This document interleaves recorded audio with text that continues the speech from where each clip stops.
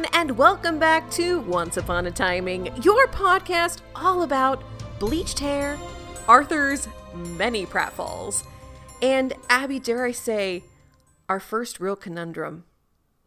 I have a problem. I have a question, and I don't know if I know the answer to this. I'm so excited. I love a conundrum. Can there be such a thing as too much guy liner?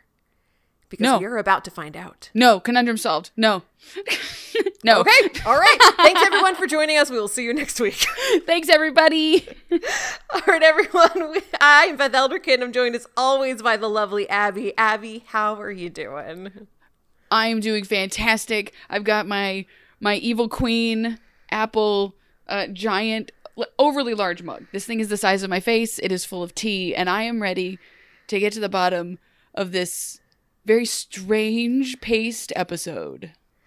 This big episode, a huge episode, that was part of a two-parter that may be the most inexplicable two-parter in the history of the world. Because the one that came right after this is the side quest episode with Merida and Mulan and Ruby, where none of the original actors are in there. Yeah, no, we're just gonna drop one hell of a bomb and then just like, anyway... Meanwhile, in the Batcave. Meanwhile, over here. Yeah, look over here, look over here, look over here. Hence why we are not treating it as a two-parter where we are talking about it in one episode, because they have nothing to do with each other except one moment where Arthur and Zelena flee and to lead us into new adventures, which we'll get to next week. But for now, we are talking about Season 5, Episode 8, Birth. Birth. I don't know why we both keep saying it like that, but it makes me laugh every time. Birth. I mean, this is one of the first weeks where I think I'm legit upset that we're not using the German title. Because normally it's like, oh, it's kind of cute. Oh, whatever. Because Birth, I don't think it's as applicable as they think it is. But in German, it was called Heirs to Darkness. And that's freaking amazing. In my mind, that's what the episode's called. You know, there's a reason that most of the old story, like fairy tales and stuff, were in German. They apparently just know what they're doing. Yes, they do. So yes, we were talking about Season 5, Episode 8, Heirs of Darkness. Nice. Where we get the final truth of what Emma has been up to as the Dark One, why she has fully taken on the Dark One persona, and what Hook has to do with everything. Because, you know, he's been acting a little weird lately. And his hair has been just getting more and more disheveled. So much fuss. Must is a better word. Because it's like, disheveled is messy. This is sexy. Oh, yeah. So I was talking to Beth before we started recording. I'm like, if I didn't know what was happening in this episode, like, I think I remember watching this being like, he's just gonna straight up be dead. They're gonna kill him off because Once Upon a Time gives you a monologue and you look the most attractive you've ever looked in your life moments before death. Like listen, that's how I want to go out. I want to give a big speech, look fine as hell, and then just be gone. Like, that's how I want everyone to remember me. Look at me. Amazing. Alrighty, everyone. Well, let's go ahead and dive on into this episode. We are going to start in Storybrooke in the modern day. We're going to dive into it literally because King Arthur likes to just fall and dive headfirst into problems, or dive headfirst out of tents to escape said problems. So we start with charming Hook and Robin. They're getting ready to confront Arthur because Arthur has betrayed Charming, and that is the gravest crime. The bro code has been busted. Who cares if he convinced someone to die by suicide? Who cares that he hypnotized his wife? No. Bro code is the only code that matters, and it has been broken. And listen, Charming's heart is broken too. Their entire conversation in the tent could have just been, bro. Pull a gun, and then everything can keep happening. We didn't need any other dialogue other than the two of them saying bro at each other. It felt like a lover's betrayal scene. Oh, it did. It did. Guinevere was an accessory that she didn't even say a word, I don't think, in that whole scene. She was just there. As many of the other characters tend to be in a lot of the scenes coming up, like they're all just there to to dress the set, I guess. Yes, Yeah. this episode was written by David H. Goodman and Jerome Schwartz, and directed by Eagle Eggleston, who I'm not super familiar with Once Upon a Time. But I think that those two writers were just really focused on the core concepts of the episode, and they didn't have time to write things for everybody else. Hence why, at one point in the beginning of the episode, Snow literally says, "I don't think it's my daughter anymore. She's gone." And then by the end of the episode, which is like legitimately like 20 minutes later, she's like, "No, we have to save her." I'm just well, okay. And if you haven't watched it yet, and you're going to watch it later after we've briefed you, I guess. I don't know if anyone's doing that. Just watch everybody in the background. Like, the main characters as they exist in the background. Many of them are clearly not given any direction. Like, later when Emma spirits away a gashed neck Hook from Granny's Diner, Belle is standing there, and I think her eyes are closed. I think she is standing there sleeping while standing. She is not reacting to a single thing. And there's so many times when that's happening, and it's hysterical. Like, why are they there if you're not going to give them things to do? I mean, she's sleepy from having to hide her pregnancy because it's getting more and more obvious. She's not even actually standing. She's probably like sitting on a box, and they've made the skirts around it to be like, it looks like you're standing, but in reality you are sitting. So you just sleep over here. We'll draw eyeballs on your eyelids. It's fine. It's tough being pregnant. Well, so they all head over to confront Arthur, and Charming's got a gun because we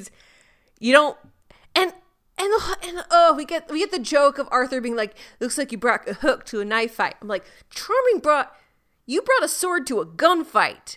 Why didn't we get a nice little callback to that? This is stupid. Some of the writing in this episode was not 100. Yeah, if you're gonna do an episode like this, you need to be bringing 100% to the episode. But I was also mad because you don't get there. You cannot just have a gun.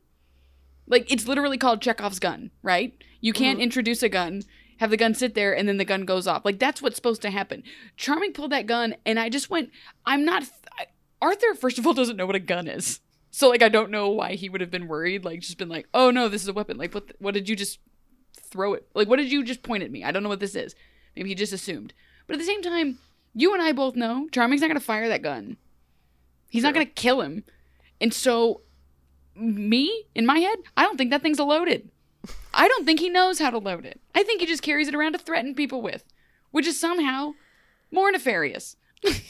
Yeah, he has two things he likes to do. He likes to fake intimidate people with unloaded guns and do push-ups so he can feel better about himself as a man. Yeah, seriously, like, it just drove me nuts. I was like, you can't just have a gun and then at no point, he didn't even pretend to fire it. Like, it's not like he fires a warning shot or anything. This gun never gets fired. Yeah, because what happens is he goes to confront Arthur while Robin and Hook are outside, I guess. The Wikipedia says they're securing the area. They're just not. And David's like, "How dare you betray me? The Crimson Crown. Like, you tried to destroy it." And Arthur goes, "Oh, you know about that?" Arthur was just he was really stupid in this whole episode, and I don't know why. I think maybe the actor is just like, I've been given nothing, so I'm just gonna have a good time. Yeah. Because I feel like all the effort has now been put onto the Emma and Hook thing, which is fine. Well deserved. It's a great storyline. It's a great twist. I remember being totally shocked by it when it first happened. But, like, we had some legit dark stuff with Arthur, and I feel like it's kind of just petered out. Yeah. I agreed, because a lot of the stuff that does happen, again, it's all happening, and I've complained about this before, but it's all just happening in, like, the middle of the day. So it seems less threatening. It just seems strange and oddly placed. But it's weird that they're taking the drama out of Arthur as a character by just making him less fun. Because it's just like, oh, we're shifting focus. Again, that's fine, but you should handle the Arthur thing by not making us lose interest by being bored by him. I don't care for that. Yeah, this has kind of been a problem with Once Upon a Time, especially as we get further on in the series. When the writers or showrunners get very excited about something, they get all in on it, and then when something else comes along, it's a shiny new object, they go, ooh, shiny, and they get distracted, and their original thing never gets followed through, and just kind of gets wrapped up in a very unsatisfying way. And that's what happens here, because Arthur bolts out of the tent by cutting a hole in it. He flips over the table, wine everywhere, poor Guinevere's dress. He's racing through the woods. Hook goes after him. He's like, he's getting away, and I'm like, how did he get away? You had a gun. But alas, he's running. Hook's after him. And Arthur would have gone away, but oh no, it tripped and fell on a tree. And it's so stupid. Like, Arthur just falls so much. So much in falling. This episode. So much falling. And he and Hook have a little bit of a tete-a-tete. Arthur has the upper hand. Looks like he's about to kill Hook. But right before he can take the final blow, Doc Emma is there to save the day, to stop Arthur, and to smack him against the wall. Another pratfall, but that's a 10 out of 10. I love it. And, you know, kind of putting the pieces together, having watched the episode, all these times where she saves him, like, just kind of have a different ring to it, given what we end up finding out. According to Colin O'Donoghue, he was told pretty early on in the season that this was the plan, like that he had been originally, I think the plan was that he died, and I think they changed it to Dark One, which I think was the right choice. Spoilers. Oh no. Oh no. And I think it was the right choice, but apparently he was informed early on when they were filming this season, and he had it inform his performance, where he was like very hyper aware of Emma. The way he worded it in an interview was like he was almost like a vampire looking for his master, because she was the one who had created him. So he was always had like a sixth sense for her and was very hyper aware, which seems pretty spot on. Like, you can definitely feel it in this episode. And I think if we look back, we would sense it in those ones too. Yeah, and I think we talked about it before, is that, yeah, he has like a strange energy about him that when and we talked about it before because we didn't want to talk about what ends up happening in this episode until it happened, was he had such a strange energy. And I remember feeling weird about it, being like, this isn't the right, why has he turned this up to 11? Like, at one point he's so like he's almost like scratching at his own throat, like, I have to find Emma. Like, it's so strange. Like, he doesn't seem like he has any other motivation or drive other than like Emma and finding her and doing those things. And he seems so put out whenever it doesn't quite work out, which, now that you say that, and again, last time we spoke, I think I dropped about three different vampire references. Yeah, so like that makes sense to me, and I love it, and I almost wish we had a bit more of it, but not like more over the top, but just more time with that. Yeah, but we also have just found out, so I think we might get more of it, not in the next episode, because the next episode has nothing to do with anything, but then in the following one, we'll travel back. There also is another note in here I did want to point out that I thought was very clever, because we have been seeing some really good costuming work on the show lately. And one thing they did was, if you look at Hook's outfit in this episode, especially in the nighttime, there's a little bit of sparkle on his jacket. Like, there's it looks like there's a sparkling thread kind of woven through the jacket where it kind of reflects a bit, which I think is kind of a hint as to what his true nature is. I did notice that I liked his outfits a lot this episode. I say outfits, not all of them, because I have some opinions about some choice that we make later. But I know when he's like later sitting on like, I don't remember if they're sitting on like a bench or a log or whatever, but he goes to sit next to her. Oh, it's when they're having their conversation about like the future, and he thinks that she's breaking up with him. And I'm obsessed with the scene. And I'm going to talk about it for 40 minutes tops. But that whole time is when his hair is mussed perfectly over one eye. Like, he's about to go like open for Fall Out Boy in Chicago in 2004. Like, I don't know what's happening. But also like his outfit, I could see all of it. His cloak, he was wearing this like really rad red leather vest situation. They deep V'd it the most I've ever seen it. I think the first button started at his like belly button. Like, it was just like all of the chest. But they went all out on his pirate outfit. And it was noticed. I saw it. I appreciated it. Good job. They had sexy pirate in the past, and then in Storybrooke, he definitely looked a bit more chaotic. And then he had the glints of light kind of shining through, which I think definitely was foreshadowing. Yes. Definitely intentional. I love this. Costuming, 10 out of 10. Oh, yeah. So Hook and Emma have a bit of a conversation in the woods.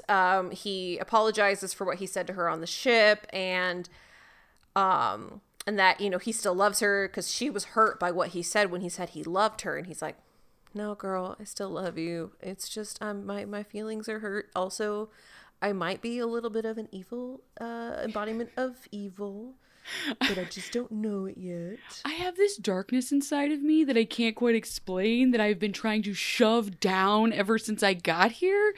Starting to kind of make me worried, but well, I'm gonna try not to worry about it too much. It's probably fine. It's probably nothing to worry about. And everyone is obsessed with Nimue because that's who Merlin had said in the little message, that's who could, you know, stop the darkness once and for all.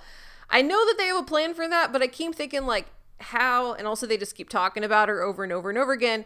Emma says, no, don't worry about Nimue. She doesn't matter. I've got the whole thing in the bag. We've got it all solved. I've got the sword. We're great. And Hook's like, well, okay, how? What are you up to? And she says, I'm not telling you. I'm not going to tell you nothing. And he's like, well, then at least tell me why. And then she's just like, I learned it from watching you. No. Yeah. You know, she reveals the first reveal of the episode.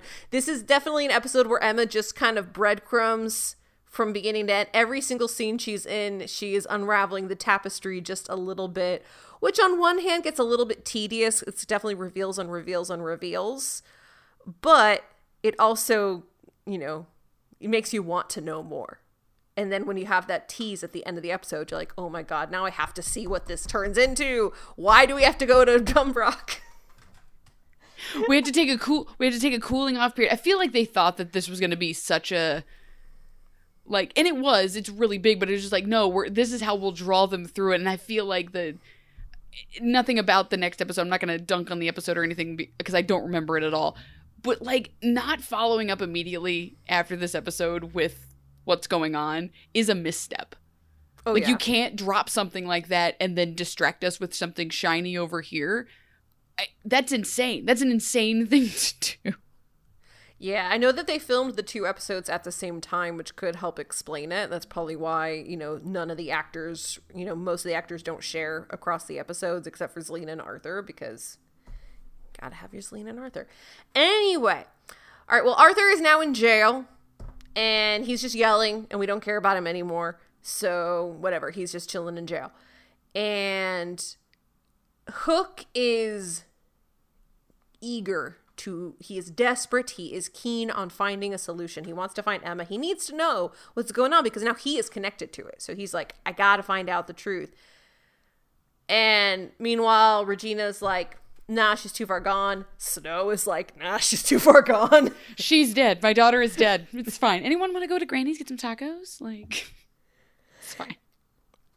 But Emma's like, no, she hasn't used the sword yet. She has not succumbed to the darkness. We still have time. Regina's like, nah, she's just biding her time. She needs one more ingredient for her spell, which Belle happens to know with a conveniently placed book over her belly. There were so many, like, she was holding a birthday present moments in this episode. Yeah. Like, it's so obvious, which I'm like, God help you. I wouldn't have wanted a pregnant Belle unless it had been the other guy's baby, but they would have never done that. That would have been so hilarious. So funny. Yeah, a lot of big popcorn bowls, a lot of stand in your doorways kind of situation. I love it. So, yeah, and she says basically that Emma's gonna need a baby. Put a pin in that. Dun, dun, dun. But first, Hook goes to the Dark One, the OG Dark One, Rumpelstiltskin, to try and get some answers. Rumpel's like, I can't help you. I'm not that person anymore. I'm a good person. I'm a hero. And I'm just like, I'm already bored with you, Rumpel. I didn't think I could be more bored with you. But you lamenting is worse. But also, I'm pretty sure he takes the darkness back into himself and becomes the Dark One again. So, whatever. Oh, yeah, no, he's just walking around just like, one day I'll get my darkness back. It'll be fine. Because right now he's just like, I'm not that guy anymore. I'm different. I've changed. I suck now. I don't have any powers. people rob me all the time. Like, my squid ink's gone, but like, all I really know is what the face of regret looks like, which is a real bummer. Real big bummer, Rumple. Yeah, I recently replayed Uncharted 4. Great game. But the whole thing is about like Nathan Drake, like, you know, trying to like live a normal life and leave his, you know, past treasure hunting days behind. But the whole beginning of the game is just like, he is just so miserable. And then the moment that it comes calling to him, you know, he's reluctant, but he's like, I've never been so alive. Like Rumple, the moment he becomes the Dark One again, because we all know it's coming. Yeah. We all know it's coming. He's just going to be like, being alive. That's a Sondheim reference. Just a, I'm sorry. Sondheim wrote Into the Woods, right? Yes? He did. Okay, so I saw, this is a completely random tangent, but I have to tell somebody, so I'll just tell everyone. Please do. So on TikTok, they were reviewing a Tumblr account called Sad Milky Whites, which is every sad cow in every production of Into the Woods, because the cow is an integral part of Into the Woods. So stage plays and community theaters need to find a way to put a cow on stage that eats and dies. So it's just a lot of real low budget, and also people who have never seen cows before, as far as I can tell, because it's a lot of real, like, terrifying stuff. It's just is it like paper mache? Is it costumes? Paper mache. Sometimes they're trying to make a person into a cow, but it's like horror. Like it's style. Just like there's a couple Lion King, like there's some avant-garde stuff. I think my favorite was just like a cartoon inflatable cow that you would get from Party City. That one was my favorite, 10 out of 10. But there were a couple of like nightmare fuel ones where it was like, it's a woman and she's on stilts, but she's also got the stilts on her hands, and like she's all white and she's got the makeup and everything. And again, all the spots are weird. Like I don't know. I'm from Ohio, so like a cow seems like an easy win. But some of those things where I'm like, where is this stage located? Is it in a city of some sort in which these children have never seen a cow in real life? Anyway, sorry. Not a lot of 4-H happening there. I had to talk about all the scary cows I saw today. Because they will haunt my dreams. All right. Well, we don't have scary cows in this episode, but we do have Scary Emma. And we have Hook, who is desperate to get Scary Emma to pay attention to him. So he's going to pull a Bella Swan. Notice me, senpai. And he's going to try and put himself in grave harm's way, much like Bella Swan did in the second movie and book, where instead of jumping off of a cliff into a big thing of water, he is going to jump off a building while he screams, Emma, save me, Emma, get over here, Emma. And apparently in a behind the scenes, like during one of the takes, he said Bella Swan, and I think that's really funny, and I would have loved to see it, because I'm like, he is Bella in this scene. I think that's great. Yeah, I do think it's funny because, like, comparison wise, like Bella Swan, she was at least doing things she knows she'd lived through. She was just doing adrenaline junkie things, and because Edward Cullen is a lunatic, she's not allowed to have fun or do anything because she is a tiny frail human person who will just burst like paper mache. But I do love the fact that probably somewhere in the back of his brain, Hook knows that he's indestructible. You think because so? In this shot, like in the jumping off the building thing, because he does not hesitate. Like, he knows that Emma will come for him, but I think probably somewhere in him, he has that 17-year-old, like, jock boy mentality of just like, I'm gonna live forever, and just fully walks. Like, if she didn't catch him, he dead. Hook is a splat. He's like, he's just a gone person. He didn't even think about it. Like, that's trust and a weird id thing of just being like, you'll live. He does not have a fear of death. Because in the back of his brain, he knows that he will live forever, memories or no. And apparently Colin O'Donoghue is not afraid of death either, because he really wanted to do this stunt, but they didn't let him for insurance reasons. So it's a stunt double, but apparently he really wanted to do it. Oh, listen, I noticed every single stunt double, mostly because at one point I had to pause in the middle of the labor and delivery scene, and Whale's stunt double is hysterical. Like, oh, I need to go look at that. He makes some great faces. God, the comic relief of Whale. We're getting there, and I cannot wait. But in the meantime, Emma saves him once again. She has this thing in this episode where she likes to stand with one foot crossed in front of the other. And she does it by choice in this episode. And then when she gets hit with the squid ink later, she's getting frozen in the squid ink. And she's like, hold on, guys, hold on. I got to cross the legs so I look really sexy while I'm frozen. Okay, good. Now I'm squid inked. We're good. And I'm like, yeah, I mean, her body looks incredible. So I'm like, I'm not going to complain. I love the idea of like her version of the Dark One is also knowing all of her angles. Like, she's just like, I know exactly. Listen, if he's going to freeze me and he's going to talk to me and be mean to me, I need to make sure he knows that I have hips that do not quit. So we're just going to cry. Because it's such an obvious thing that she's doing. Like, it's not like they have her walking and she stumbles or something. It just looks like they caught her when they weren't supposed to, like on camera. And she's like dramatically step ball changing her foot over.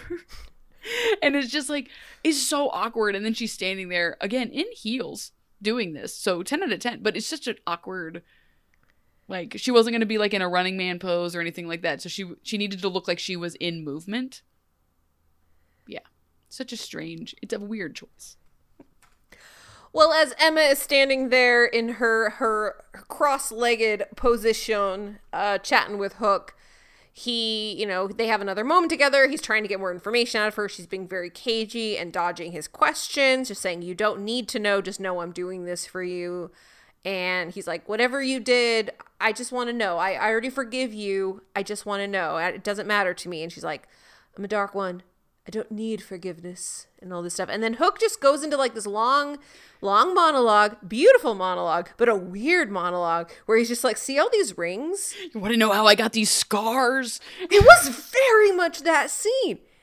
And it was honestly, I dug it. This was like character set dressing that I appreciate. Sure, it's tell, don't show, but this is a tell, don't show that I don't mind. Like, it's teasing much more about his life and his personality, and it's also informing us later on, once we get the Dark One reveal. It's like, oh no, this is a bad seed, this is a bad guy for the job.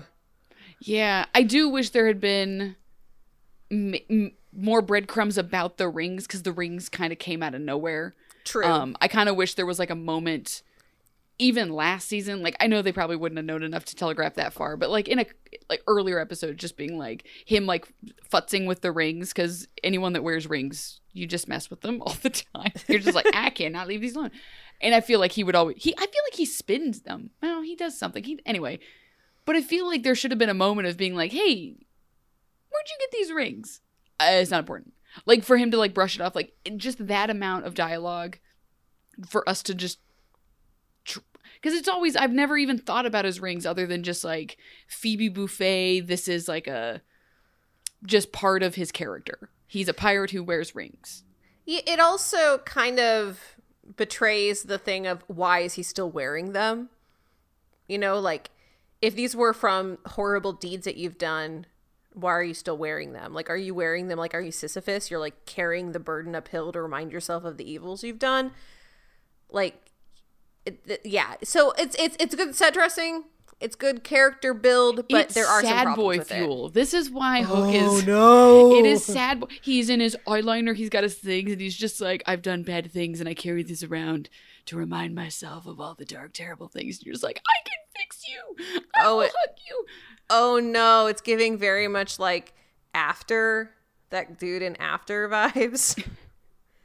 The guy who's based on Harry Styles from that fan fiction, where he's like the worst person imaginable, and the whole series is like, you shouldn't be with me, and yet she is. You mean Twilight? Pretty much all those. No, this is After is worse than Twilight. I have not. I haven't seen it. I've just watched YouTube reviews of it. Okay. Because I refuse to watch these movies, but I'm bizarrely fascinated with them. Oh yeah, no, I completely understand. Yeah, no, there's a sad, for me, like, I get it, like, I like the sad boy thing, the sad boy routine is a nice thing for me, but there is a line. Like, at a certain point, if you've told me you're a monster enough and you don't believe it, it's like, okay, well, you know what, this is stopped being fun. This is not like not fun, but this is stop being like, oh, you're a person and you're just like working through some stuff. This is just your whole personality is just like, don't look at me. Ah. I can't believe again, though, it is playing into his whole vampire idea of just be like, he's a vampire full of like both existential depression and ennui. I love it. It's very Lestat. It's given serious Lestat. He's going to be from Atlantis. Well, he goes to the underworld, so it's kind of close. All right. I love it. Well, Emma says, hey, do you want to know the truth? No matter how painful it's going to be, do you want to know? And he says, yes, I want to know. And she's like, okay, I'll take you to my house or our house, and I'm just going to tell you a little bit more, and that's it. I'm not actually going to give you the truth. I'm instead going to knock you unconscious. You know, just normal girlfriend, boyfriend things. Like yeah. And like, you know, the house thing was sweet. I felt the pain of Hook not remembering and her pain as well, because, you know, she was the one who made him not remember this. And so it was like, you know, it was bittersweet. It hurt a little bit.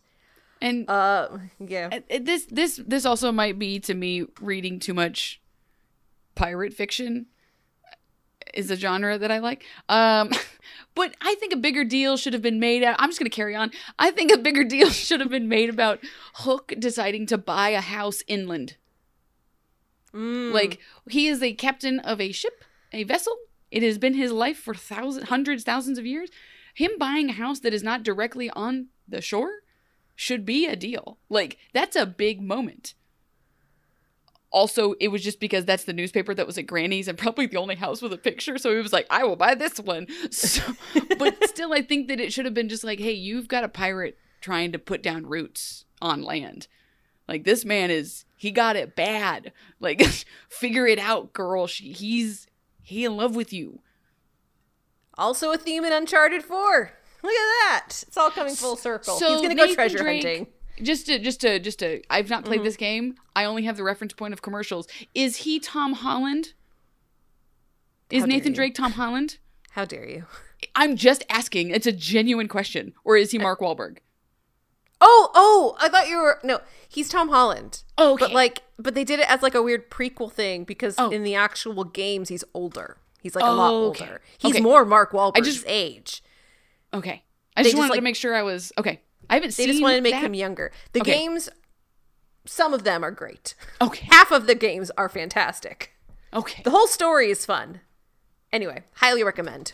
Games 2 and 4, amazing. Got it. All right, anyway, so Hook passes out because she has drugged him with something. But he's not the only one because Zelena, apparently, those onion rings were magic. She has love evil pregnancy onion rings. Mean. Awful. Terrible. So I'm doing a headcanon that is not actually what happened. She was just trying to find something to blame and Emma did something else because she's a dark one. She can do that. But apparently in the canon, it was the onion rings, but it wasn't originally. They retconned it later. Like originally it was like she actually did just give her onion rings, but then they changed them to be baby producing onion rings, like just full on prenatal vitamin onion rings, which I hate and I refuse. Abby's stunned. Listen, listen. Maybe I'd have more kids if I had magic pregnancy shortening. She'd be like, if you eat these onion rings, you will have this child in 2 months. I'm in. You don't even make it through your first trimester. You just having kids. Just like, I eat so many onion rings. Look at my plethora of children. Like this whole soccer team. Yeah, but it looked like she was hurting, man. That looked brutal. And I will say, as somebody who was in a hospital and had a lot of like a bad pain experience that led to everything that happened, this hit a little close for me. Not my ideal, not my best time. So I had that thought and I was like, oh no. And then my brain just immediately like went, I'm going to just make this better. No, I think Zelena's never really experienced pain other than like emotional. Like she's got magic. She's cutting her own hands off and she doesn't flinch and just grows it back. Maybe childbirth pain is not a pain that she can deal with, like deal with her magic or anything. And not that she has it because she's got the cuff on, but I just feel like she's probably never had even a rock in her shoe that has ever given her any problem. So the pain of a contraction would probably be the world's worst thing that's ever happened to her in life. And she's dramatic. God, her stretch marks must be horrible. Oh. Because her body just did not adapt. It was just like... It's just she's got stretch marks that probably, like, these belong in a museum kind of situation. Just like, this is the greatest stretch mark of all time. And you know that they're, like, dark green. So, like, she's like a green tiger. I'm just imagining her like a pumpkin. Just like imagining her a watermelon. She's like green with like dark green. She's like a watermelon. I'm just imagining her on like Magic Mommy Facebook groups, just being like, I don't know if you ever frequented any of those, but I always loved it. Where it's like, I'm really worried about my stretch marks, and there's always that one woman typing in all caps, "Those are your tiger stripes, Mama. We love you." Oh like, God, that's not making her feel better about it. Love the energy. Like, but maybe hold on to it for a few minutes. So anyway, so now Zelena is 9 months pregnant and she is going into labor. Regina and Robin show up because Nurse Ratchet's like, I don't know, man. She's just like freaking out. Can you get her to shut up, please? I've got to get back to bed. Ratchet's never seen labor pains before. She's like, I don't know. Because again, it's Ratchet. So she's like, I don't know. She's been screaming in there, but they all scream. So I don't know. Yeah. I just assumed it was normal. Yeah. It's normal for me. It's another day at the office. So now she is in labor, so they take her to the hospital, and Dr. Whale is here! And apparently they made special concessions working with his schedule so he could be here for this episode, and I love it. He is written 100% different than every portrayal he's had in the past. Like, they were like, we love you on iZombie, you are amazing on iZombie, we're just gonna take that character, and that's you now. You are now a zombie doctor in Once Upon a Time. I am obsessed with how they did this with him. I feel like I would just say they probably gave him no lines. Like, they were just like, just be here. Just do your thing. Have a good time. And also, apparently, I was looking this up. I'm going to double check to make sure I was right. But I think he auditioned for Charming. Oh, did he? I have Robin Hood up. Apparently, the Robin Hood auditioned to be Graham, which would explain why they knew to put him in for Robin Hood, because he probably had unreal chemistry with Regina. So that checks out. Let's see, Dr. Whale, David Anders. Hold on, I want to make sure. I think he's better as Robin, though. I do think he's better at that, because I do like. I liked. Died so fast. Yeah, we couldn't have done auditioned for Prince Charming, but ended up being offered Dr. Whale instead. Yeah, and he has a Pomeranian named Gus. Oh. I wasn't Gus in the OR. Oh my! Could you imagine? He like walks in, blonde hair, a Pomeranian under his arm. What's cracking? I should probably go wash my hands before we do this. Yeah. Yeah. So he comes in. He's just cracking wise. He's like making jokes about his hair, and he's making jokes about like being slammed up against the wall. And he's like, God, I hope that doesn't happen again. And of course, it's gonna happen again. Rule of threes, everybody. And then he's just basically like, yeah, let's just get up in that vagina and let's just get that baby out. Like, he's so nonplussed. It's just really funny. Considering he is Dr. Frankenstein, and this woman was 2 months pregnant an hour ago, and now she is giving birth. Also, she's the Wicked Witch of the West, and here's the Evil Queen and Robin Hood. And we're all in here together. He's just like, I'm done, guys. I'm done caring. This is such a good way to like a scene to like textually explain to somebody Once Upon a Time. So the Wicked Witch has been thrown into labor because she was pregnant with Robin Hood's baby. Okay, so the doctor performing the surgery to get the baby out is Dr. Frankenstein. But also the Evil Queen is there because she is dating Robin Hood, and the Wicked Witch is also her sister. Yeah. Prince Charming and Snow White are also there, but they don't say much. It's such a great scene. I would also like to point out that Whale makes a comment. He's like, oh, sure, Emma changes her hair and everyone freaks out. I change my hair and no one says anything. I want to know what the townspeople are talking about while all of this is going on, because they are all continuing to live their lives and we have no insight on any of this. They're just like, oh, Granny's was gone and we had a beer garden. Now Granny's is back and the beer garden is gone. And now like Emma, the sheriff, is now the dark one, but Gold's also here. Like, I just want to be at the quilting circle for the Stitch and Bitch while they talk about this. Yeah, what is happening? The Ladies Who Tavern have to do something when they're not at the tavern. The Ladies Who Tavern were probably furious when the beer garden went down. That was probably their favorite afternoon hangout spot. Well, yeah, because that's a good day drinking spot. Like, they go to the tavern for a girls' night out. That, you know, Yeah. but you can't go to a tavern at 2 p.m. No. It's just not, it's not classy. So, but you can go to an outdoor beer garden. You bring your dog with you. Maybe get a plate of onion rings, and all of a sudden you can have that little beer mimosa, because you know they make those too, and a Hefeweizen, and you just married the day away. Listen, Chatting about all the goss. all the hot goss. The Ladies Who Tavern know everything about everything that's going on. So I just love the idea of this, like, there are other things happening, and I wish some of that were apparent. It's kind of like the other kids at Hogwarts. Like, what were they thinking while all of this was going down? Just being like, that kid, not again. Yeah, But- like I remember one of my favorite episodes of, I believe it was Star Trek Next Generation, or it might have been Deep Space Nine. It was one of the two, where there was an episode that was Lower Decks, like kind of, you know, like they have Yeah. the Star Trek Lower Decks.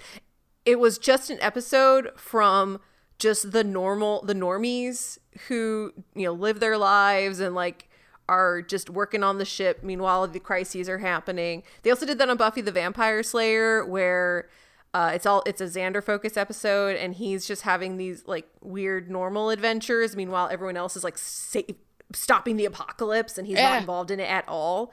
Yeah. I love things like that, and that's a set dressing I would have loved to see more of. Yeah, it's like in Game of Thrones when they do that, where you, like, every once in a while they talk to a peasant and they're just like, can you believe what's going on? And you're just like, you're ready with all the Targaryen family lines and how you feel about each and everything. And all the peasants were just like, I don't give a shit. Are you going to buy a chicken or not? Like, I don't care which blonde weirdo sits up there. I just need to sell my wares.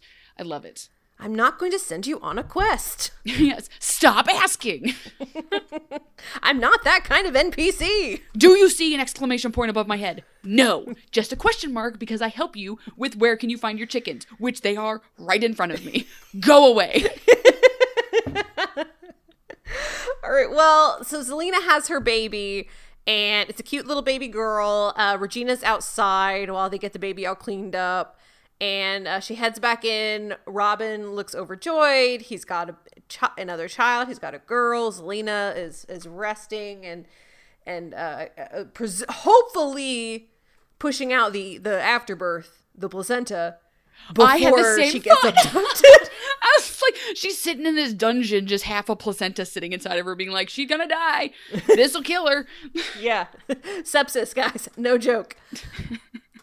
And for a hot second, I thought Regina was like gonna leave, and I was heartbroken. I was like, no, Regina, you're part, you can be part of this moment, you know. And I was a little pissed at Mary Margaret, where she's like, are you ready to go meet the newest member of your family? I'm like, screw off, Mary Margaret. Yeah, don't say it like that. She No. said it so straight. Like, Mary Margaret has the best of intentions, but she does have a very traditional family view of life. So it's like, Regina and Robin and Zelena can make this work. Like, families come in all shapes and sizes, guys. We don't have to be like this. Like, it just, obviously, the way that this child came into being sucks. But still, the way Mary Margaret is like, it's a happy occasion. Let's not be weird and bitter about it. No, Yeah. your daughter made this child show up. But also, I guess Mary Margaret did be like, my daughter is dead. She is gone. The light of my life is dead. But 5 minutes later, I'm going to do whatever it takes to save her from Regina, who's going to do whatever is necessary. Yeah, 5 minutes later, you're gonna fight my daughter? Not while I stand here in my coat and do nothing. Well, Emma shows up into the delivery room, and everyone's worried that she's going to take the baby because Belle, being ever so helpful, found a book that said in order to do the darkness thing that she wants to do, she needs the cries of an infant child. Which I'm like, she could just pull that up on YouTube. I don't get it. But that's not what she needs anyway. She needs Zelena. Poor Zelena. Guys, she's got to recover. Her birthing canal is a canal. It's not closed still yet. open. It's still open. I do love later she puts on a bodycon dress, and I'm like, get it, girl. I guess I don't understand where the rest of your belly went, because it takes a little while to lose that. Like, you still, like, the baby goes away, you don't immediately, like, no matter what a Kardashian tells you, you do not slip all back together.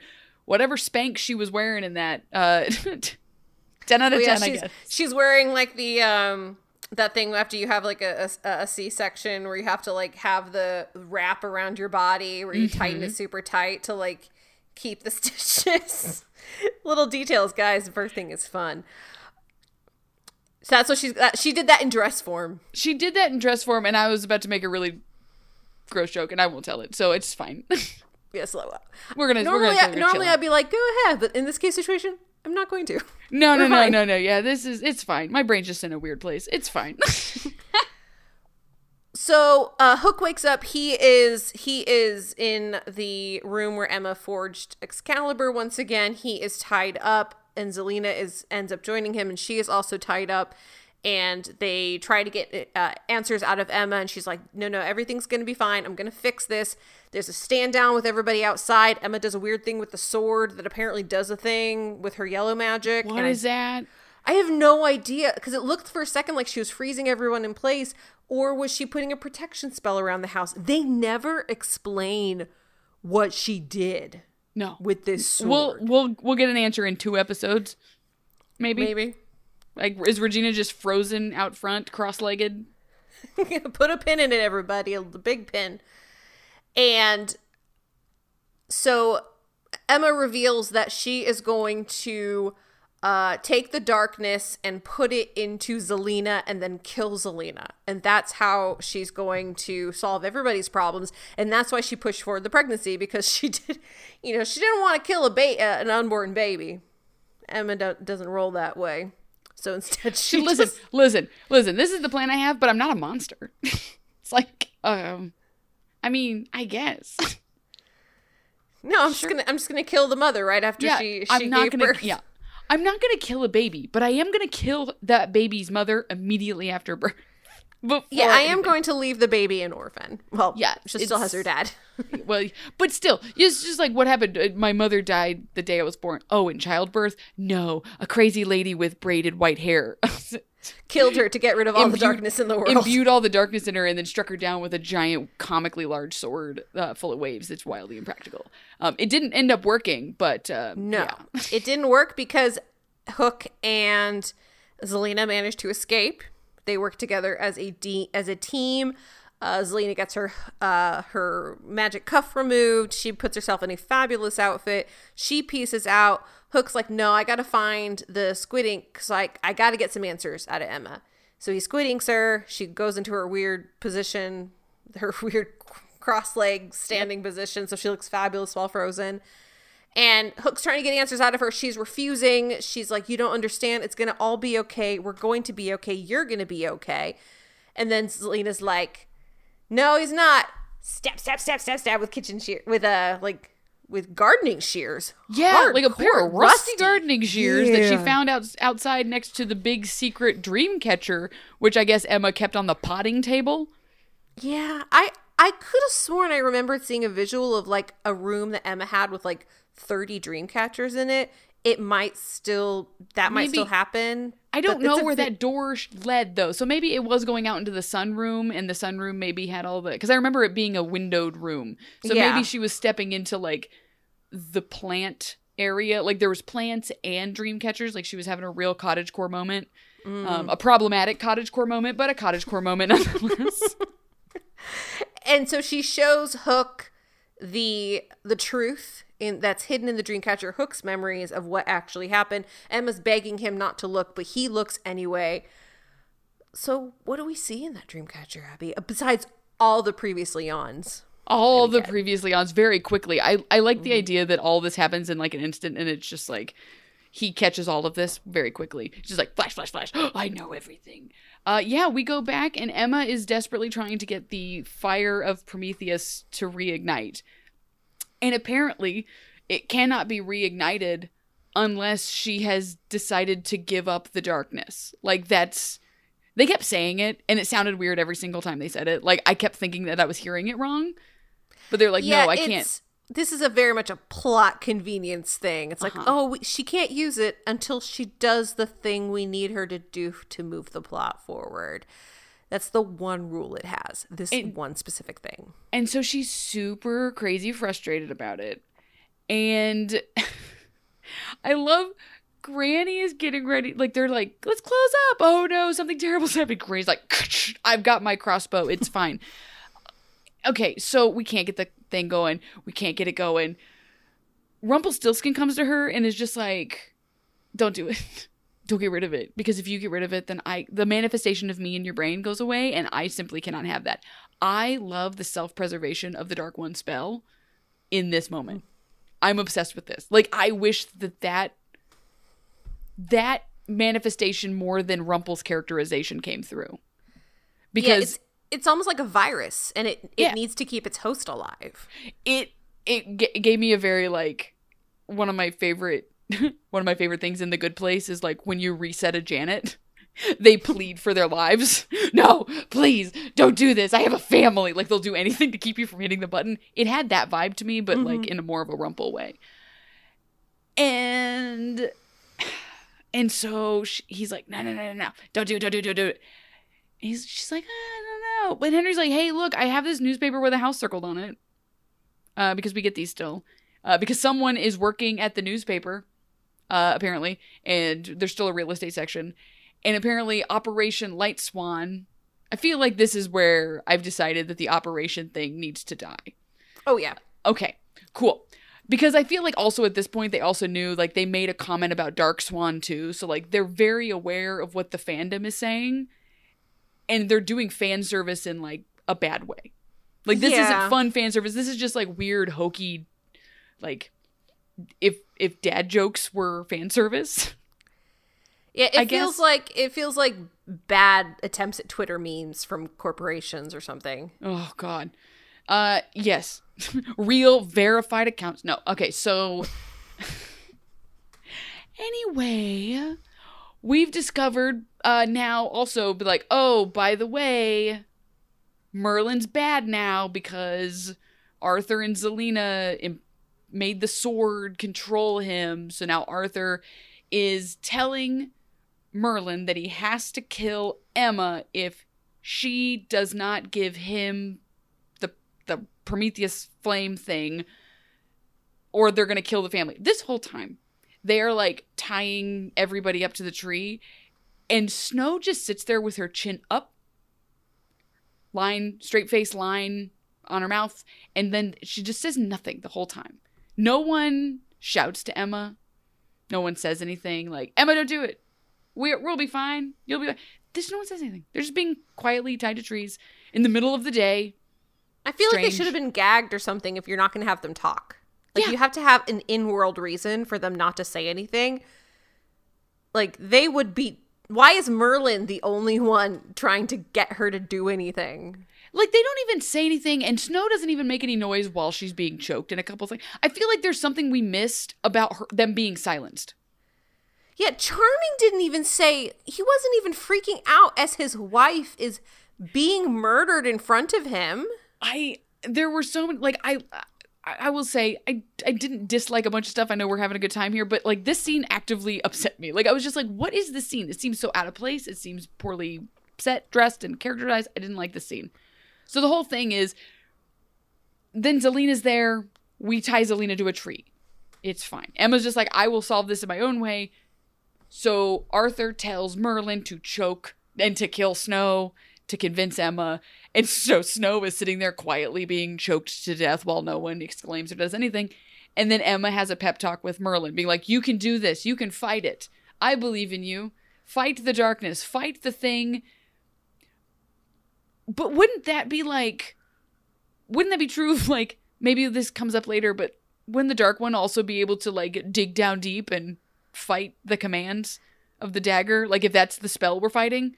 Because it's the same spell. I was very confused about all this because Merlin is not a dark one.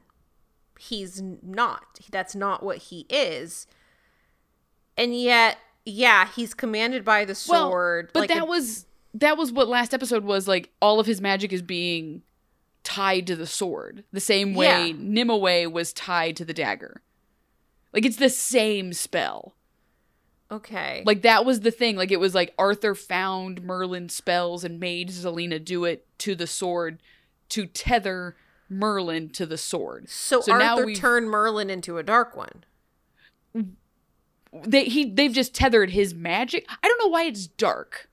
Yeah, because like, see, that's the part I don't understand. Yeah, because when it gets moved to Hook, and when it comes out of Merlin's body, it's the black tendrils. Yeah, see, that I don't understand. What I understood was his magic, and to control him, was tethered to the sword. Mm-hmm. So I don't understand why darkness leaves Merlin later. I don't understand this either. But apparently Merlin can fight it. Not later, but he can fight it now. And so he stops choking Snow, and she's like, I made it. It's fine. We tie up Zelena. Zelena and Arthur poof away to go have an adventure somewhere else. We'll discuss this later. And they're like, don't worry, everybody. We got it. Like, smash cut to they're in the diner. I wish they gave Merlin better stuff to do, because he just kept saying stuff to further the plot. And it just seemed like he was, like, he asked for a line.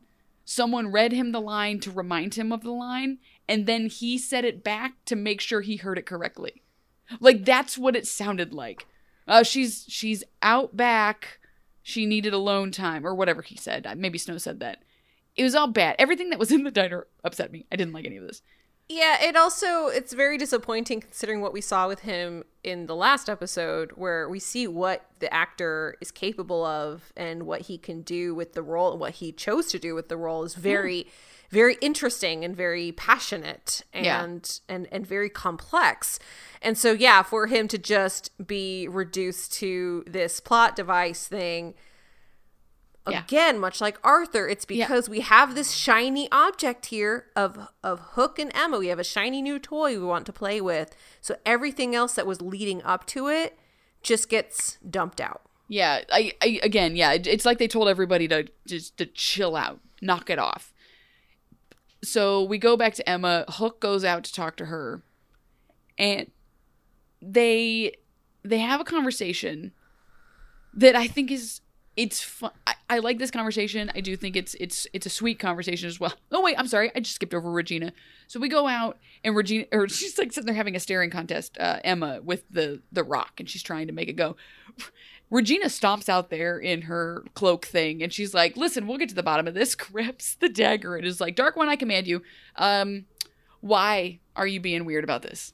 What are your mental blocks? And Emma's like, oh, I feel like I don't want to give it up. Whatever. It's fine. And Regina's like, you can, I love this line so much. It's such a weird motivational question. You can lie to your family, and you can lie to yourself. You cannot lie to me. I love this. I don't know why. It made me laugh so much. And so there is some Swan Queen vibes seriously happening in this interaction between them. Because Regina is just talking over and over. But first, they both look incredible. Amazing. Regina with her red velvet, and Emma with her white and her beautiful hair. And then Regina is basically telling Emma, no one knows you as well as I do. And I've come to know you so well over these years. I'm like a part of you now. Yeah. Like, the bells are ringing. And we had it on the steps outside of the house before the weird sword thing happened, because it was just like, this is not how you should be behaving, Miss Swan. Oh, we're back to Miss Swan? Well, maybe when you start acting like Emma, I can call you that. It's like, whoa, hey, what's happening now? Whoa. We're having a spat. Woo! Lover's quarrel. So Hook comes out, and he's like, what in the actual hell is happening? This is not the way you do it. Now, again, are we on sketchy grounds ethically? Yes. I love that Regina's not even like, I'm not even sorry. Like, I was doing what I needed to do to get this done. And she wasn't going to let it either. She's like, she's the Dark One. I have to get through to that to get to Emma. So, but it did work, because Emma now kind of like again, she was lying to herself, so she kind of has it together. Hook goes out to follow her, and they sit in their this beautiful meadow situation while Hook is like, and so Emma's got their blonde hair and the big quilted cloak with all this beautiful embroidery on it, just looking like very angelic. And then just here comes Hook, just all leather and just everything, just the big cloak, the boots, the hand, the hair, a guy liner, the whole thing. And he's just like, so what's the problem? And she gives him this very heartfelt speech about how she's like, listen, again, she's wording all of this terribly, so the whole time she's saying all of this, Hook looks like he's going to throw up. Because she's like, I can only tell people that I love them if I think they're about to die or leave me. So, like, did I tell you I loved you before? Yes. But that's because I didn't think I'd ever see you again. So, and then Hook he kept doing that, like, eyebrow pump thing, like, I know women do it too, but I've always equated to like a guy annoyance thing of just being like, I need to not make a face, but my eyebrows are like, like just having a moment. And she's like, but I saw the house and it freaked me out. And he's like, okay, so you don't want to move in with me? So like we're harboring the Dark One continuously on this earth because you don't want to move in with your boyfriend? That's fine. We don't have to move in together. We can separate. We'll just whatever. And she's like, no. I want to. I'm just terrified because it's a very big step. And you talked about it with my kid before you talked to me about it. So it's weird. And I'm just processing this. And it's a big step for us because we've only been on like 3 dates before this happened. And he's like, oh, so like you still love me? Oh, of course, honey. I still love you. Oh, yay, it's fine. Then let's go. And then they kiss and the flame goes up because she's decided to give up her darkness. Hooray! What could possibly go wrong? Not a single thing. It's all gonna work out. The end. No, so they go back to Granny's. We're gonna forge the swords. During the weird tree tying hostage situation that was happening, Hook battled with Arthur and got a little nick on his neck. And Emma and then Arthur Pratfall. We can't forget And then that. Arthur Pratfall. Yes, we got carried away with the Pratfalls. Yes, Hook did sustain a minor injury from Excalibur, and Emma used her light magic. There was a lot of light magic happening. When she was fighting Merlin, it was light coming out. Like it wasn't the white, pure white, but it's her yellow snow It's her yellow pea snow. It's her pea snow magic. So that came out, but it was also the color when she fixed Hook's neck. Mm-hmm. Anyway, cut forward. We're getting ready to touch the tips and forge a sword together because that's how welding works. And as that's happening, Hook's just like, hey, so I'm bleeding a bunch. Holy shit. And he is just like, a very nasty cut. They cut to like later we see it and it's just like someone at the department or the makeup department went full ham on this and I love it. But this is the part where it's just like, oh my gosh, why is Hook bleeding so much? And then Merlin, no blinking, just deadpan, says it like he has not an emotion in the world. Oh, he got cut by Excalibur. Excalibur is meant to loosen people's grip on this mortal coil, so he did. He's dying. This man is gone. We need to bury him out back. It's over. And Emma immediately because she's already expressed vulnerability, so she's in a very vulnerable place. Like right before she goes to forge the sword together, she makes knowing eye contact with Hook, just be like, we're gonna move in together. and so she loses it. And she's like, no, there's something. We can do something. And everyone acts like an absolute jackass to her in this moment. I blame everyone for what happens next. Because, even Regina's like, sweetie, the nice man with the magic said there's nothing we can do. So we should just give up. And Snow says the same thing. She's like, no, honey, he's gonna die. So we should do nothing. We should do absolutely nothing about what's going on. You have a woman who has been just given all the dark magic in the world and all the impulse to go dark. And you're gonna treat her like a 5-year-old who dropped their ice cream? This is what's happening right now. Yeah, it's not, I mean, I get it. logically there isn't anything they can do that isn't the thing that Emma does. Like, I don't think there are other recourses, but like when Robin was dying, Regina wasn't like, well, nothing we can do. Isn't that just the darndest thing? And Emma even says, she's like, well, if you could have done something for your loves, wouldn't you have? And I'm like, didn't Regina fully bring a zombie of her boyfriend back that almost damn near killed her? Yeah, and she also had Emma stop Robin from dying with dark magic. So, pot calling the kettle. Yeah. But everyone's just like, no, there's so much pot and kettle stuff that starts happening like from here on out. Like, the heroes and villains, it's Spider-Man pointing at himself. And Emma's just like, no, I will do anything. So she does what anyone naturally would do. And she spirits them away to the middle of this field full of these fake flowers with the weird grass. And she's, and Hook is like dying so gracefully. He's like, no, you must forge them together and cut it away so I will know that this is the last thing. I died for a cause. And you know what? To be fair, that's a hero. That's a hero right there. That's how you know he was at this point a hero, because he was like, my last dying thought is I want to make sure that you are happy and that darkness has been squashed. It's all it was. He's also begging her not to turn him into a dark one, because he's like, I'm gonna suck so bad. Because she like hints at it, that I didn't pick this up the first time I watched it, because she was like, no, there's something I can do. And he picks it up before she then explains it to all the dorks like me who didn't pick it up right away. And he's like, no, please don't do that. You can't turn me into the literal thing I hate. Please. Like, well, yeah, she's turning him into the crocodile. Yeah. She, against his will. And I was a villain because of this. What am I going to do? Hunt myself? Like, what kind of weird Aesop's Fable thing is happening right now? And she's like, no, it's not. And she shouts. And there's been a couple of times when they've done this thing where Emma shouts in this guttural thing that I've not liked very much. Like last week when she's like, no, I am enough for, like when she yells at Nimue. See, I'm doing it again.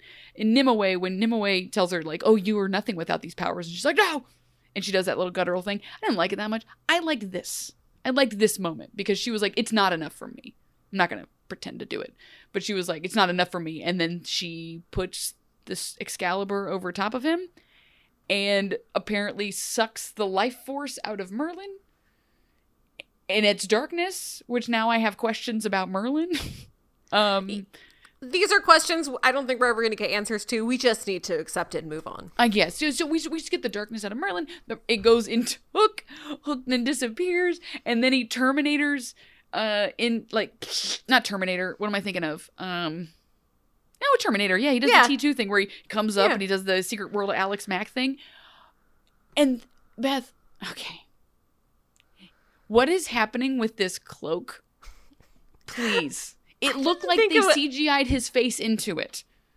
His face was way too deep into it, like it was pulled too far forward. Overall, I didn't think the cloak was that bad, but he was a little bit like swamped in it. I feel like it was too, like we talked about Emma's cloak being starched.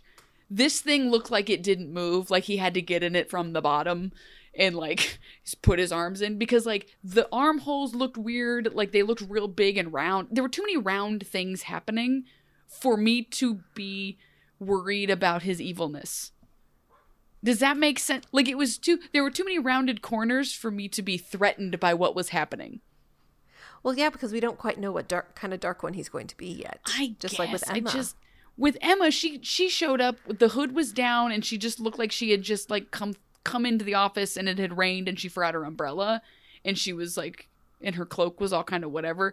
He came out fully like the hood was up, the air, I don't know. It just looked goofy to me for whatever. I would have preferred like a more Sith kind of cloak situation for him. Oh no, not the younglings. Not the younglings. Don't let Hook near the younglings. He's going to get so many rings. Oh my God, they're going to redo like the prequels, and you're going to see like Grogu being spirited out the back, like in a director's cut situation, like when they've changed all of the guns to walkie-talkies, you're gonna see Grogu very clearly being marched out the back. With his little walkie-talkie. Yeah. So now, but we also don't really quite get a good visual of it because we see him become the Dark One in the Dreamcatcher. In the Dreamcatcher, and it kind of looks like you're watching it on like Channel 3 on a TV from 1985, which I think is funny. Yeah. And Zelina is just like, okay, I've done my damage here. See you, Dark One. Oh, wait. Should I say Dark Ones? Ah! See ya. And leaves. Bye. And the thing is, like, that line is not nearly as clever as she thinks it is, but you got to give her credit for believing in herself that much. She just learned about this, and I assume that, again, that there was a speed run of what happened on the Dreamcatcher. So she literally learned that this happened, got to watch it, went inside, showed it to Hook. She didn't have a lot of time to be workshopping fun insults, like, in the shower like she usually does. Like, all of her insults are clearly well crafted after years of trauma, and her just being like shampooing her hair, just being like, and then I'll tell Regina who's the wicked one now. Oh yeah. Yes, got him. So now Hook knows the truth. He is a Dark One, just like Emma is. There are 2 Dark Ones, which means there is twice the dark energy, which is something that Merlin had warned about in one of his many expositions. I was like, no, you cannot make another Dark One. There's going to be too much darkness in the world. It'll, and so, like, Emma was not only going to put the darkness in Zelina, she's going to double darkness in Zelina. That's messed up, man. That's what doesn't make sense to me. Because all the darkness was put into a single Dark One. But then more darkness was then put into him, but that darkness came from Merlin. How much darkness was Merlin holding on to? Yeah, I don't understand. And if you put all the darkness into a person, you can't then find more of the darkness. You can't. 100% is here. You cannot any percent anything else. Like, I would get it if there was like okay, well, there's a bunch of darkness in Emma and we've transferred it, and now they're kind of like, there's a nice balance of there being 2 of them, I guess. I don't know. I mean, it doesn't make a lot of sense logistically. Maybe some of the darkness was just like being stored in Excalibur, and that's why Merlin put it in the stone so don't get out. And then Arthur got it, and that's why he was becoming so weird, because he was being influenced by the darkness of Excalibur. I like the idea that this is a magic sword that if you pull, you become king, but it's also an evil stone. It's evil sword. Evil sword. Like, well, it's kind of like the anyone that wants to be the president of the United States is clearly a psychopath. All of them. Anyone that wants to be a king is a psychopath. So that makes a lot of sense. Yeah. So once Hook has this revelation, he's ready to throw Emma to the curb. He's like, no, girl, we're done.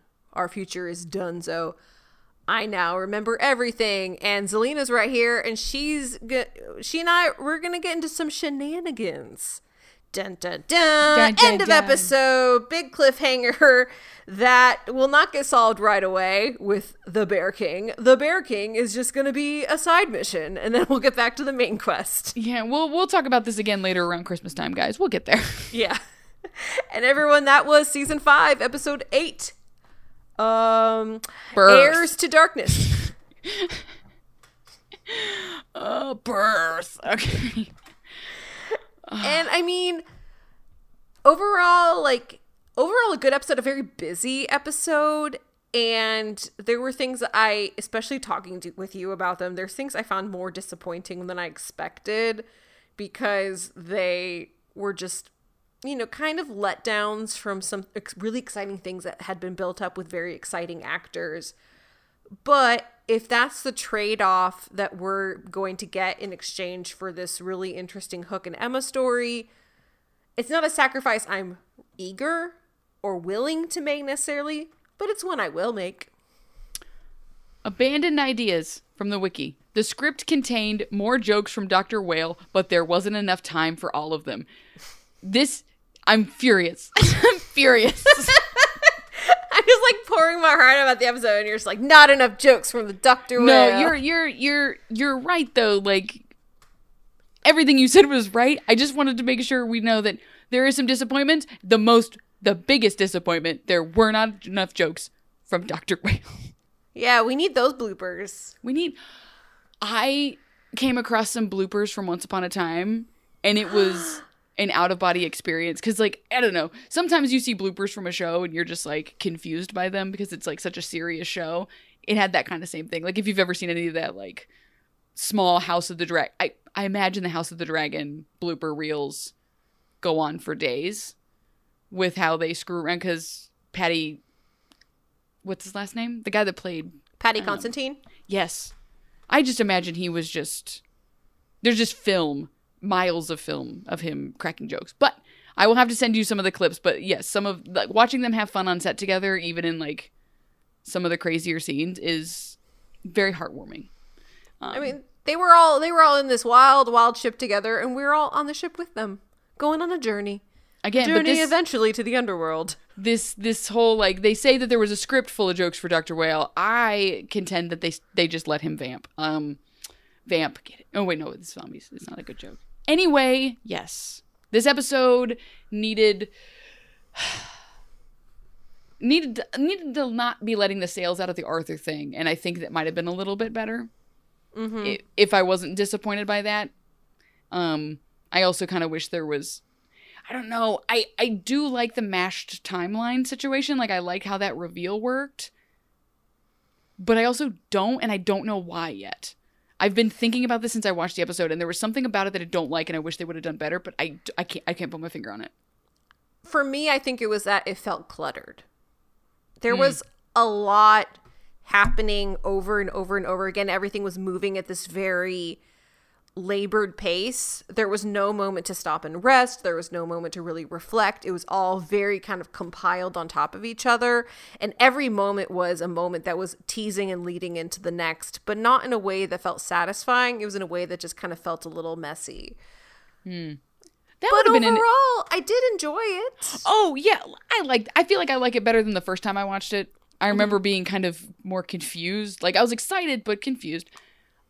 You know what I think it would have been? This would have been the good two-parter where you do the entire Storybrooke scene, like, as the first episode. And then you have Hook being like, show me what happened. End of episode, roll the credits. And then we open back up to him, like, his brain transporting into the Dreamcatcher, so we get to watch what happens leading up. And you get it all at once. As opposed to divvied up between other... Because it's just like a lot of dramatic scenes happening at once, and it's hard to catch your breath. Yeah, that would have been fascinating. It's not a type of storytelling that they really do, but, you know, that's why we're here, to tell them how to do their jobs better. I love talking about these episodes with you, Beth. It helps me work out my thoughts, because you say some wonderful, marvelous things, and I go, yes, because we both agree with each other, because... everything's wonderful. Except for the fact that you think that apparently there could be too much guyliner, which I didn't think I was saying there was a conundrum because I didn't know. And you answered it for me, and I'm happy. Okay, you are conundrum right. Solved. Conundrum is solved. Well, everyone, we want to thank you for joining us for this latest episode of Once Upon a Timing. It's just been a wonderful journey. I'm so excited we're in this season together. I have gotten a couple requests on our Patreon for uploads of the original run of these episodes. I'm trying to find them, but my hard drive is not in the best condition, so I've been having trouble with it. So I'm working on it, but the chances are kind of slim that I'm going to be able to get those. And even if I did get them... whether Abby would let me release them is another story. The idea of those podcasts horrify and terrify me. The fact that you guys have been listening from this whole time. I would listen to it, but I would do it like with AirPods in which I could throw them. Because guys, like, this was kind of like my first foray into all of this stuff. And so I was very nervous. And so I'm so concerned. Like, I didn't want my husband to hear me podcasting. Like, we're going to ship this out to millions of people. Not millions, but whatever. And I'm like, I can't let my husband hear me podcasting, so I have to talk kind of quiet. And it's fine. It's fine. I don't want to step on anyone's toes. And yeah, turns out we were not the record-keeping geniuses we should have been when starting this. Because it was just really kind of a whim. Like, just hey, let's just do this. We did not think, I don't think, I considered us being here in the year of our Dark Swan 2022. No, I didn't either, but I'm glad Still we trucking are. along. I am so happy. This is such a marvelous, like, not a happy accident because we did it on purpose, but like it's where our lives will lead us. I will tell you. So every evening at dinner, this is a true story, by the way, 100%. I'm getting emotional for a second. We have a little tradition with our son where we go around the table and we say one thing we're grateful for from that day, because we don't do prayer, we don't do evening prayer, we do that instead. And for mine was I was grateful to do the podcast with Abby tonight because I really enjoy it and it makes me feel really good and it's a lot of fun. That's what I was grateful for today. Beth, I'm in the middle of exam week and I haven't really been sleeping. I'm gonna cry. I can't hold it together. Oh, that's so sweet. Oh, I'm sorry. Now I'm emotional, but like in a weird, chaotic way. I love this podcast. I love you guys for listening. And I need to know what Christmas movie we need to watch for our Patreon. I think we owe you guys a Patreon episode or two extra. And I just watched Falling for Christmas with Lindsay Lohan. That's what I was going to suggest. So I will watch it again. I will watch it 1,000 times. I haven't seen it yet, so I'll try and I'll get Tim to join me on that one. Oh, we should get Ty to do that one too. I don't know if Ty first of all, Ty knows everything that happened because I was watching it in the kitchen as I always do, and I was having a good time while I was watching it. I'm like, oh no, she was in a ski accident and she doesn't remember who she is. Oh no, the hot guy from Glee is here. It was just a lot of exclamations like that. But yeah, I think Falling for Christmas would be an amazing one. I was thinking about this, and I'm just going to think out loud. Would anybody interested in like an actual, like, if we could do this, like a watch along thing where we watch and talk about it? Like we just tell everyone to hit play at the same time and it's just us having commentary. Oh, we can totally do that. That would be... We can do that on Patreon for sure. If anyone is interested in that, please let us know. That would be a Christmas... That would be so much fun. Have some cider. Let us know in the comments. We could do that as a special gift for our patrons. Speaking of our patrons, we want to thank all of you for supporting us, especially our Swan Queen level patrons. This week's Patreon shout out goes to Brian Sanina. Thank you so much, Brian. If you are interested in supporting us on Patreon, you can head to patreon.com/OUA timing. You can subscribe to us, wherever you get those yummy podcasts. You can join the Facebook group at facebook.com/group/OUA timing. You can find us on Twitter. I am at Beth Elderkin. I'm at _Abby. For now. We'll I haven't tweeted since someone got reinstated, so. I don't blame you. I haven't really much either. I still Except to talk shit about the Pinocchio movie. I moved to the Hive just today. I haven't moved fully. Like, I think you're the only person I'm following at the moment. But if you're on Hive, I'm just _Abby. Just Abby. Finally. I moved to a social media platform in which I got it soon enough. Yes. Nice. And I am at Beth Elderkin on Hive, so you can find me on there as well. So thank you, everyone. We're going to be back next week with season 5, episode 9, The Bear King, which is going to be quite just a heel turn and an adventure. Whiplash! Boom! So thank you, everyone, for joining us. And Abby, we will see you next week. See you next week, Beth.